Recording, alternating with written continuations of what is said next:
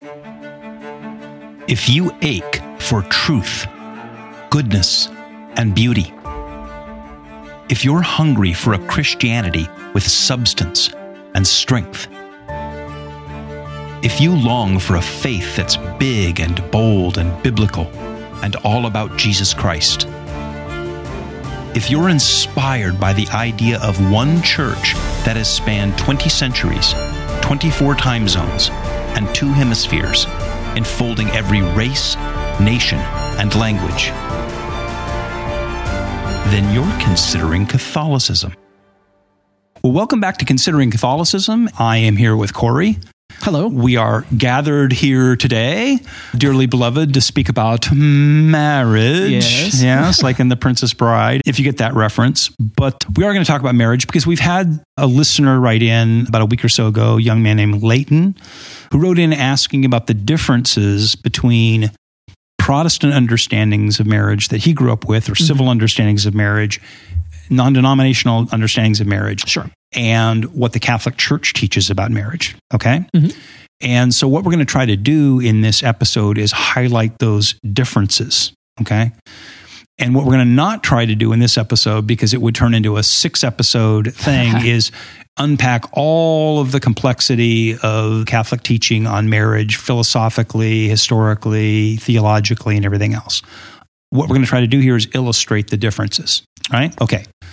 So the first difference that I want to highlight is a difference in terminology. Sure. Okay? And you and I have been talking offline about this and had a robust discussion. So when a non-Catholic talks about marriage, they tend to talk about the institution of marriage. Sure. Okay? Which is Catholics would use the term natural law, non-Catholics would not use the term natural law, but it's just part of the human experience. Almost every culture throughout history, every religion throughout history has practiced marriage or had marriage as an institution in one form or another. Sure. Yeah, that it's a human universal, that God created man and woman, and that they have marriages. And it's how human societies have always tended to organize themselves from the beginning. Now, they may have differences in terms of polygamy, monogamy. They may have had differences about who can get married, when they can get married, under what circumstances they get married. They may have differences as to whether it is a function of the state or a function of their religion. Muslims get married, Jews get married, Buddhists get married, atheists get married. Okay? So when we talk about marriage and someone says, what does the Catholic Church teach about marriage? Certainly the Catholic Church has teachings about marriage, but what I'm trying to drive at here is, for the Catholic Church, there is another word, and that is matrimony, because the Catholic Church understands marriage to be a sacrament, the sacrament of matrimony. And so just for the purposes of our conversation here, I'm going to distinguish, so it just becomes clear from a vocabulary standpoint to the listener, between marriage, this is a little bit of artificial distinction.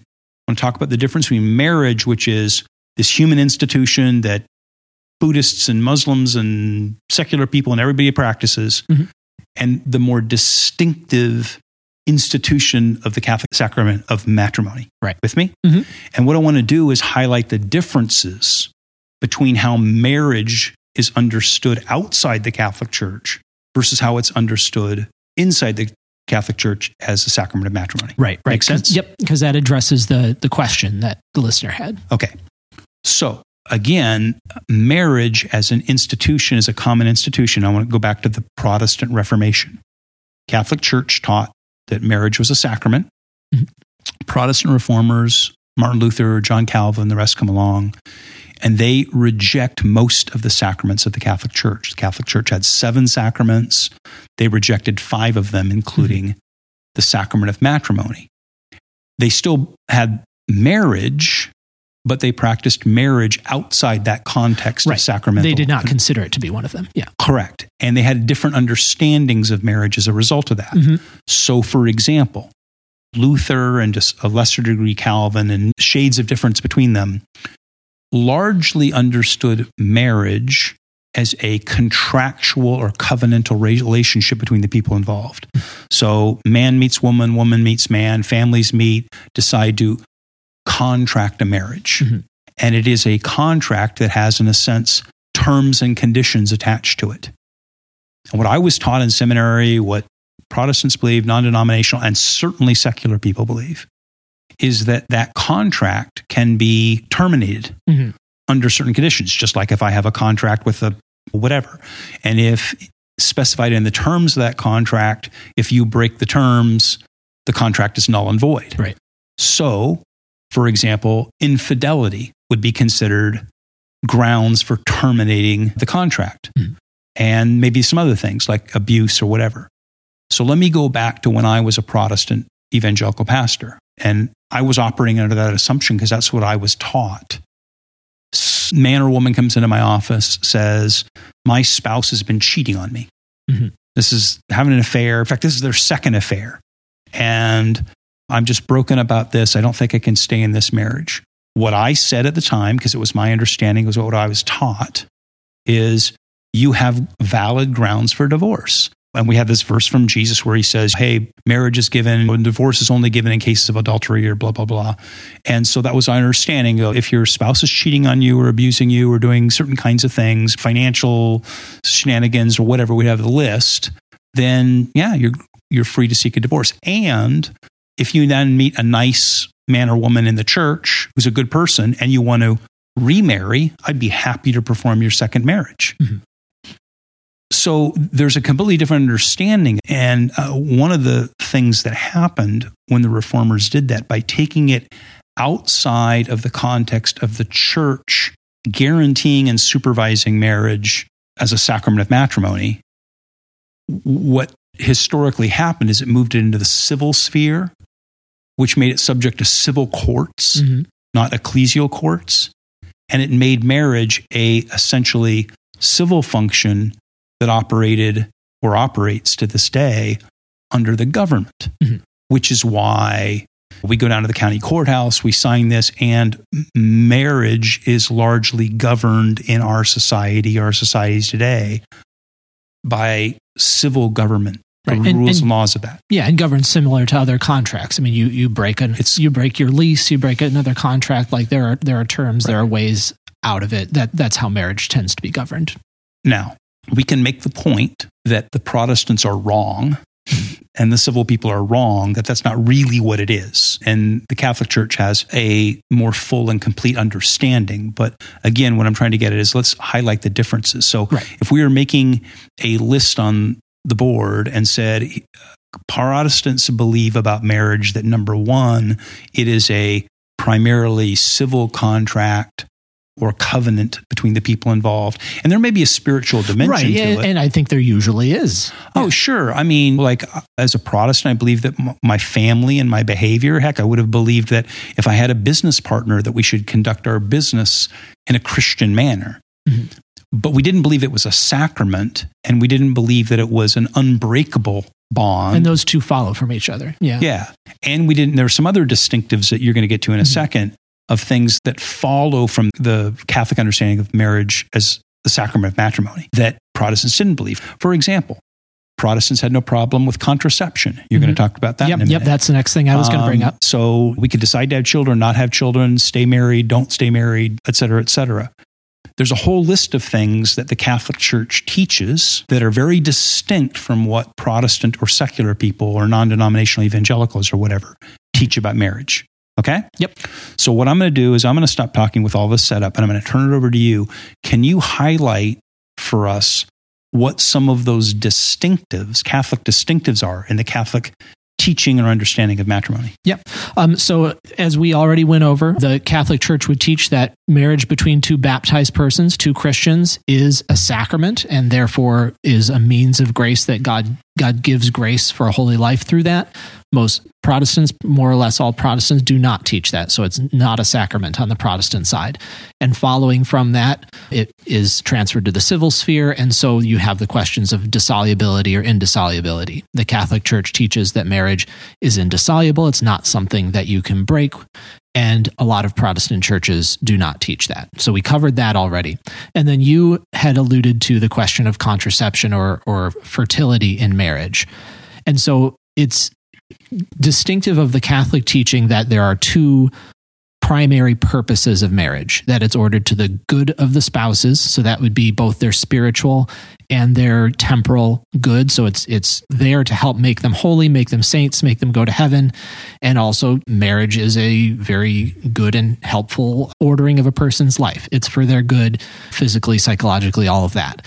But equally, the procreation and education of children, that's intrinsic to what marriage is, its purpose, and you can't just separate from that. That doesn't mean that, of course, there isn't infertility or these kinds of impediments that enter in, but that's part of the definition of marriage, that fertility and the procreation of children is something that should be expected and hoped for. It's part of the thing. Protestant churches tend not to teach that, or at least not nearly as strongly. And so therefore they don't have usually objections to things like contraception of various kinds. So the listener who wrote in about this, young man named Layton, and plenty of other listeners have written in, let's talk about where some of this, the rubber meets the road, so to speak on that, okay?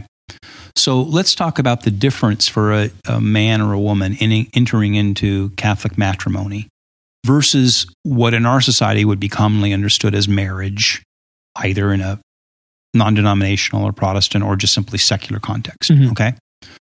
One is, as you just pointed out, that the matrimony needs to be open to life, which means that contraception is part. And this is a huge, people are like, what do you mean? Like, you can't have contraception, you have this and that. Why wouldn't you be able to? What's wrong? A lot of mockery about the Catholic Church. Oh, yeah. Why would Catholics have all of these kids like rabbits and everything else? Why don't you just did a second, but maybe unpack that a little bit more for the person entering into Catholic matrimony. What's the logic behind that? So it's the fact that God established marriage between a man and a woman, and part of the purpose for that is the procreation of children.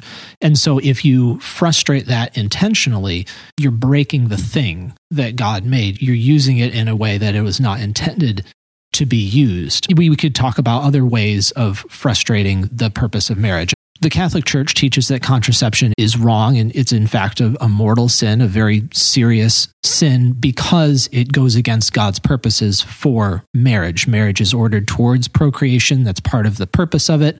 That's why it's a man and a woman. That's how God ordered mankind to bring children into the world. And so if we deliberately go against that, we frustrate that purpose of marriage, we're sort of throwing it back in God's face in a way. So let's go back to how let's just say a non-Catholic, I don't want to keep saying Protestant, but let's just say outside the Catholic Church, the understanding of the purpose of marriage is the happiness of the people involved and the prosperity of the people involved. So therefore they would say, hey, if it makes us happier to use contraception so we'll only have one kid or whatever, that increases our happiness and our prosperity, because they believe that marriage has a different end, right? That different things are licit or allowed. And so they would split or sort of shove off that second purpose of marriage, the procreation of children, and then hold to a sort of reduced understanding of the first one, of the good of the spouses. So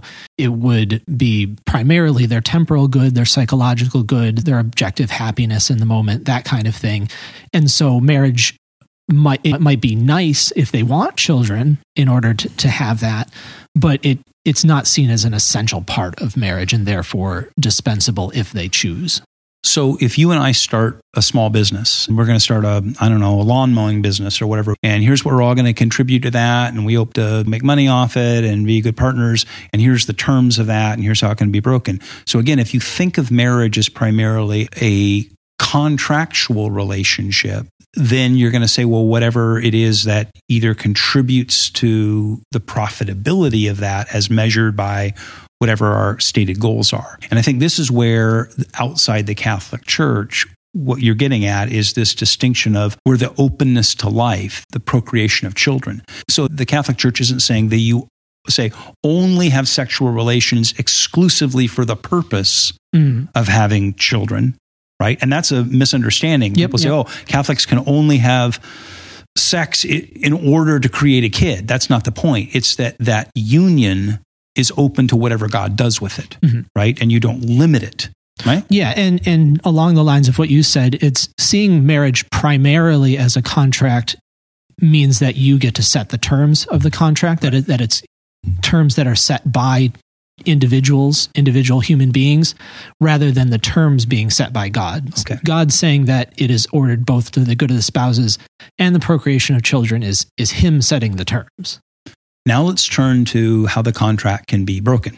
So again, as I said earlier, what I was taught in seminary and what was practiced in the Protestant churches, and I don't want to get into all the verses or whatever, but everybody's got their proof text. And so we had proof texts that made it sound like divorce was legitimate for cases of infidelity and abuse and this and that.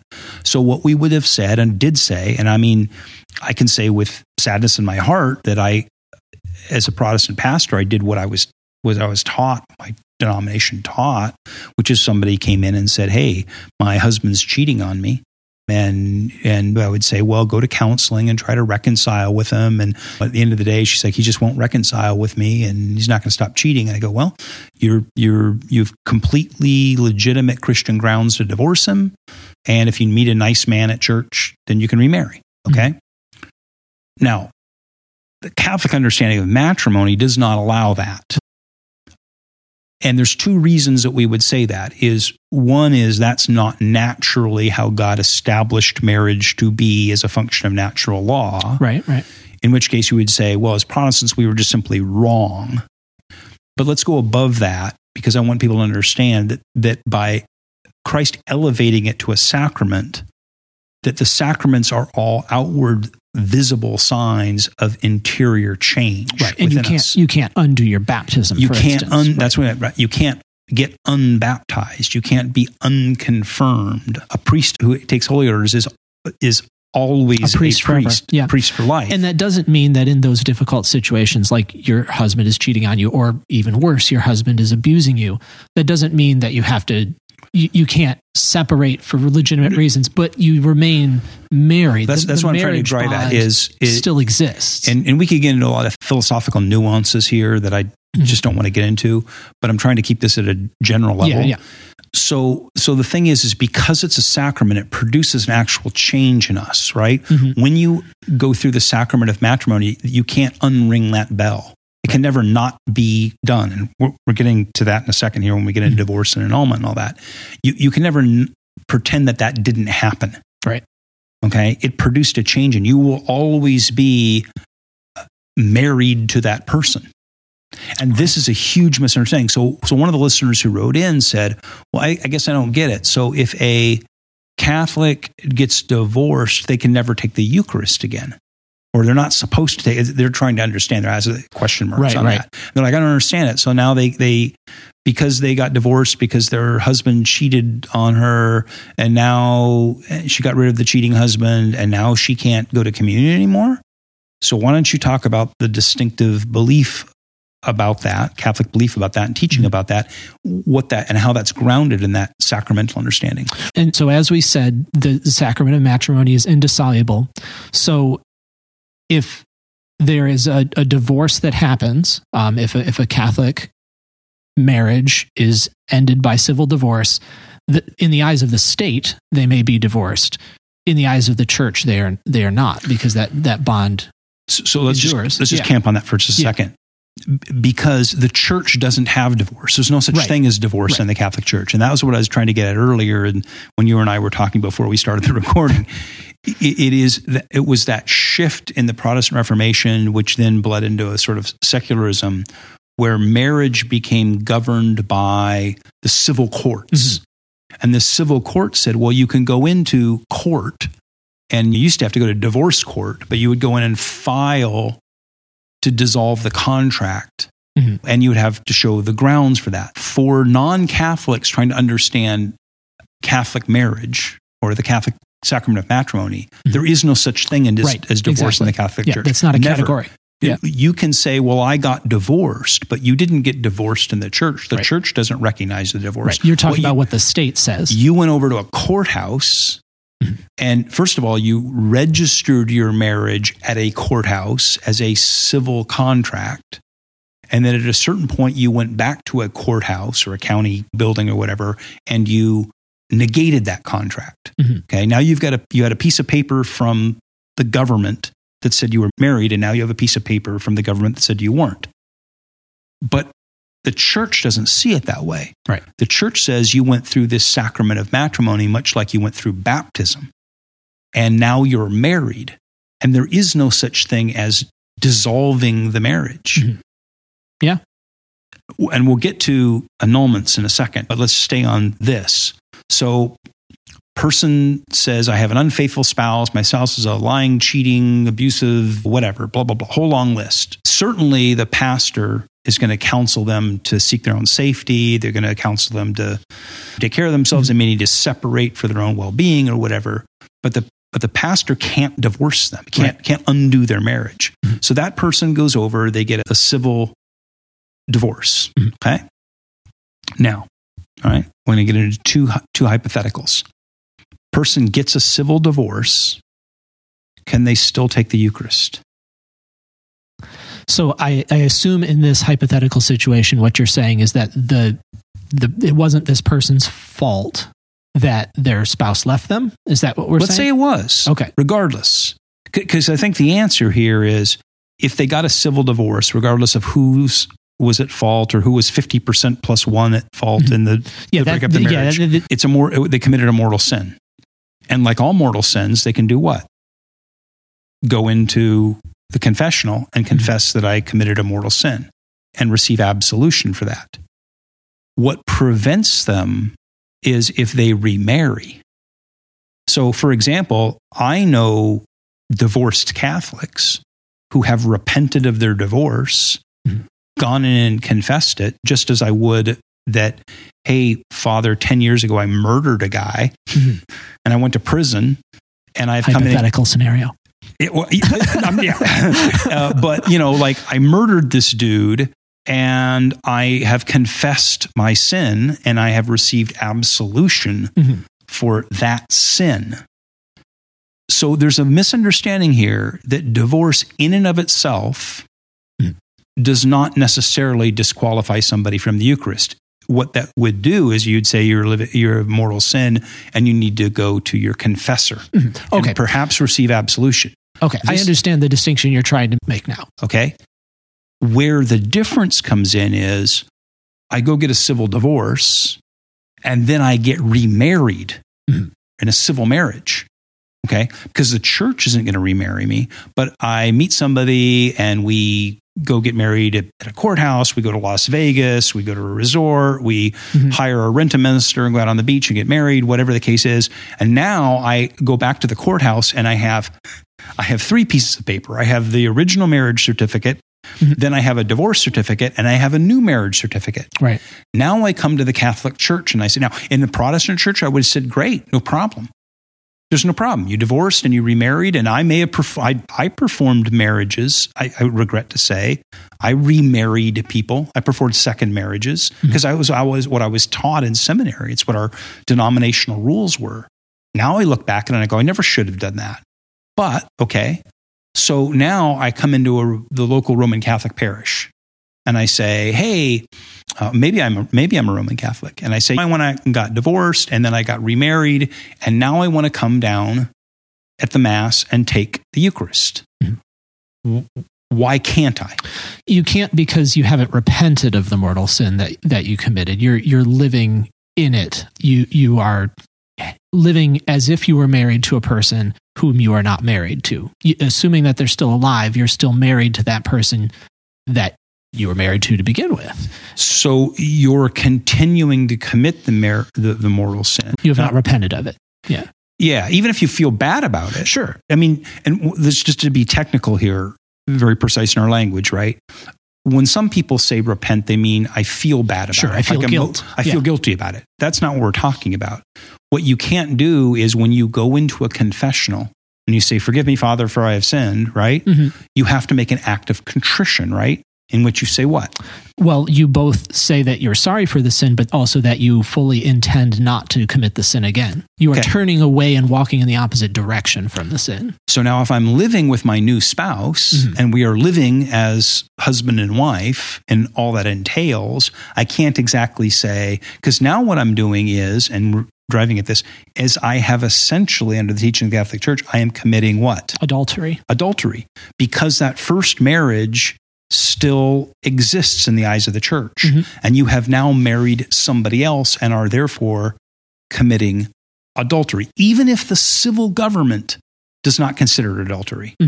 The church says, yeah, just like you were baptized and you're always baptized, you were married and now you're living with somebody else and essentially living in adultery. Right. Now, if I go into the confessional, I say, Father, forgive me, I've sinned, blah, blah, blah. And Father says, well, I'm remarried. And he goes, well, are you going to, with firm resolve, fix that? No, I'm going to keep doing it. Well, he can't do what? He can't absolve you. I said to somebody recently who asked me about this, I gave an analogy, and maybe this isn't the best analogy, but I said, suppose I'm head of an organized crime organization. Again, right? Hypothetically. Just hypothetically. So I'm the head of a drug cartel or whatever. I'm the godfather. And I go into the confessional. I say, Father, forgive me for I have sinned. I'm the head of an organized crime family. And every day I order hits on people and everything else. And he says, well, that's just terrible. He goes, well, son, do you firmly commit to change your life and not commit the same error? Oh, no. I run the crime family. I'm going to keep doing it. I have an appointment this afternoon. I've got an appointment with a hitman this afternoon to put out a contract on somebody. And you go, well, then I can't absolve you. It is the remarrying part that becomes the sticky wicket. Yeah. In your original scenario, I'm glad we clarified what you meant, because I could posit another scenario that would be a little bit different. Let's say that you have a husband and a wife, and the husband abandons the wife, goes off with someone else, gets a civil divorce. The wife did not consent to that, did not want that, did not get remarried. That would not be her fault. That would not be a mortal sin from her perspective, because she did not do it. She didn't consent to it. There wouldn't even be a mortal sin there to go to confession and be absolved of. And in that sense, it would not be her fault. She'd be civilly divorced, but it wouldn't have been something that she did with her own will. Oh, yeah. And so we have people in the church who are like that as well. Oh, yeah. And again, like even having been a Protestant pastor and sat in these kinds of counseling sessions and dealt with these things, the spectrum of culpability is so wide. Oh, sure. Where you say, is it 100% someone's fault and then I didn't have a choice and they divorced me? Or was I 10% at fault or 20? Or did I just get broken down and decide to agree to the divorce? I mean, whatever. There's all, and you sort that out in the confessional with your confessor. So I'm just saying in general, though, divorce in and of itself does not prevent somebody from taking the Eucharist. Okay? They aren't prevented from taking the Eucharist because they're divorced, because depending on their level of culpability, it's a sin which can be confessed and absolved. It is, especially in our society today, that second marriage. Right. And that's because it's a form of unrepentance from the sin. Yeah. So someone says, well, wait a minute. Is there no way out of the bad marriage? Is there no way for second marriages? And this is where the Catholic Church says, no, there is no way to divorce. There is something called annulment. An annulment is an interesting word, right? It comes like the word null, like null and void. An annulment is a pronouncement that no valid marriage ever occurred in the first place. And so sometimes you hear people talk about this like it's Catholic divorce. It's not Catholic divorce. It's not some kind of legal fiction in order to get around the fact that the marriage is real and we just don't want it to be. It usually involves an extensive investigation. There are tribunals at Catholic dioceses specifically set up for this. It has to be established for one of several reasons, and I think you'll be talking with someone about those reasons. We're going to do an episode real soon with somebody who works with the tribunals and walk us through that. But for one of several reasons, the marriage was not real to begin with. So let's give a hypothetical. Yeah. Let's suppose that the most obvious one was a lack of consent. Right. Coercion. So let's suppose there's a young woman who basically gets some kind of shotgun marriage situation where her father or somebody coerces her to marry some man that she never really consented to marry. They perform some kind of crazy shotgun wedding. And at some point that falls apart. She may say, or be able to go to the church and say, it's not that I'm divorcing, it's that was never really a valid marriage. It wasn't two people entering into the sacrament of matrimony. The sacrament of matrimony didn't actually occur. Right. And that's that word annulment, like null and void. Right. And something we didn't talk about, but that is brought up by this, is that consent is the basis of the sacrament. Like, two people have to know what they're getting into and be consenting to that. And so if that doesn't take place, then there was not a sacrament done. Well, and for example, and again, we're going to have another guest on here soon who's going to talk about the marriage tribunals and annulments and all the ins and outs of that. But another one might be, say, deception. Sure. So let's suppose, I'm just picking on the woman or whatever, but there's a woman and she meets this nice man and he says his name is, I don't know, John Jones or whatever, and he's an architect or whatever, Art Vandelay, and he's an architect and blah, blah, blah. And then she marries a guy and finds out he's a con man. And that's not his real name and it's not that. And he's married to 3 other people and he's like a con man.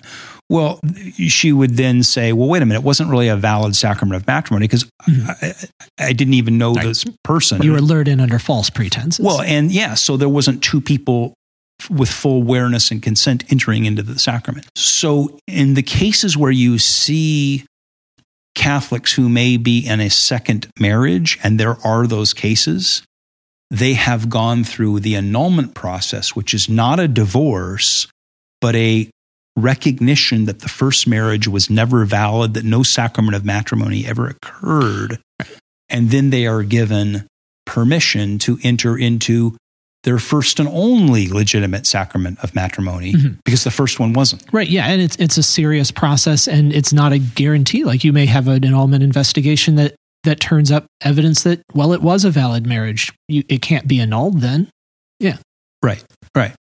So these are some of the distinctives here between that sort of contemporary civil, evangelical, or Protestant understanding of marriage as a contract. I mean, there's so many things, and you and I were talking before we got started, we had a pretty robust conversation. I mean, we're just barely scratching the surface because what the Catholic Church teaches about marriage is, I mean, there's a lot. There's like 20 pages in the Catechism, and it's full and it's rich and all that, but really wanted to kind of highlight these differences here. And so when someone comes to the Catholic Church and says, wait a minute, are you saying that people can't take communion? This is one of the reasons we're going to kind of stop here and we'll maybe do another episode where we talk about some of these misconceptions, because one of the things that is a hot potato topic in the Catholic Church right now, and that's maybe we can get to in this second thing, is all of these people in what are sometimes known as these irregular situations. Yeah. So take somebody who says, and I know lots of people like this, I was part of an evangelical church. My spouse cheated on me. I went to the pastor and the elders. We went through counseling.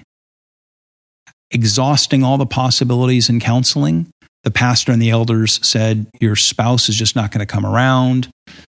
It's valid for you to divorce them. They divorce them. 2 years later, they meet a nice person and they get remarried, and their pastor and the elders bless that second marriage and perform it in the church. Okay? Fast forward 5 years, 10 years, 20 years, they become interested in Catholicism, right? And they're considering the Catholic Church, and they go, wait a minute, am I in an irregular, adulterous marriage? And there's a lot of people, because I think that the sexual revolution over the last 50, 60 years basically pulled all the Jenga sticks out of the Jenga pile, blew the whole thing up. The whole thing up, just sort of nuked the whole institution of marriage. It's all shattered into a million little pieces. And there's all kinds of people in all these irregular situations trying to sort that back out. And to the credit of Pope Francis, okay, and you can get into a whole lot of things about whether his teachings and the controversies about this, I think there is an awareness that we have to find a way for people who have found themselves in all these shattered million little pieces to try to put Humpty Dumpty back together again and put their lives back together and relationship with the church back together. But what we have to get past are all these misconceptions and misunderstandings of what the church teaches. So I'm going to give you the last word because I've steered this, and I know you have a lot of thoughts because you shared with me before. Sure, yeah. Well, I'm going to give you the last word on this episode. Yeah, I mean, I think the main thing to keep in mind is just that there are differences in what you'll hear about marriage in a Protestant or secular context and in a Catholic context. And if you understand what those differences are, then you're going to clear up the confusion versus trying to think that we're talking all about the same thing with the same definition. Yeah. Good. Okay. So I think we're going to have another conversation in a couple of days here about these irregular situations, because trying to hopefully in this episode here establish a little bit of the ground rules. Now I want to kind of explore a little bit all these kinds of misunderstandings with respect to irregular marriages, civil marriages, same-sex marriages, all the kinds of things that are complicating this for the church and for people to understand it, and how in the beginning of the 21st century do you untangle, what's the right metaphor, untangle the ball of yarn or put the broken pieces all back together again? How do we get back to establishing an understanding of marriage and the practice of the sacrament of matrimony within a society that this runs completely counter to its understanding, right? Okay. Hey, thanks, Corey. Hey, real quickly, if you've appreciated this episode, that's great. Would you rate and review the podcast on whatever podcast platform you're on? That really helps us improve searches. And would you follow or subscribe to the podcast? There'll be a button for either. And would you go to the website, which is consideringcatholicism.com. You can see all kinds of resources there. All of the episodes are categorized there and searchable by topic. And you can also choose to support this ministry so that we can expand it and help more people to consider Catholicism. Thank you, Corey. Thank you. And we'll, I'm sure, be diving into this offline and on again. Yes. Okay.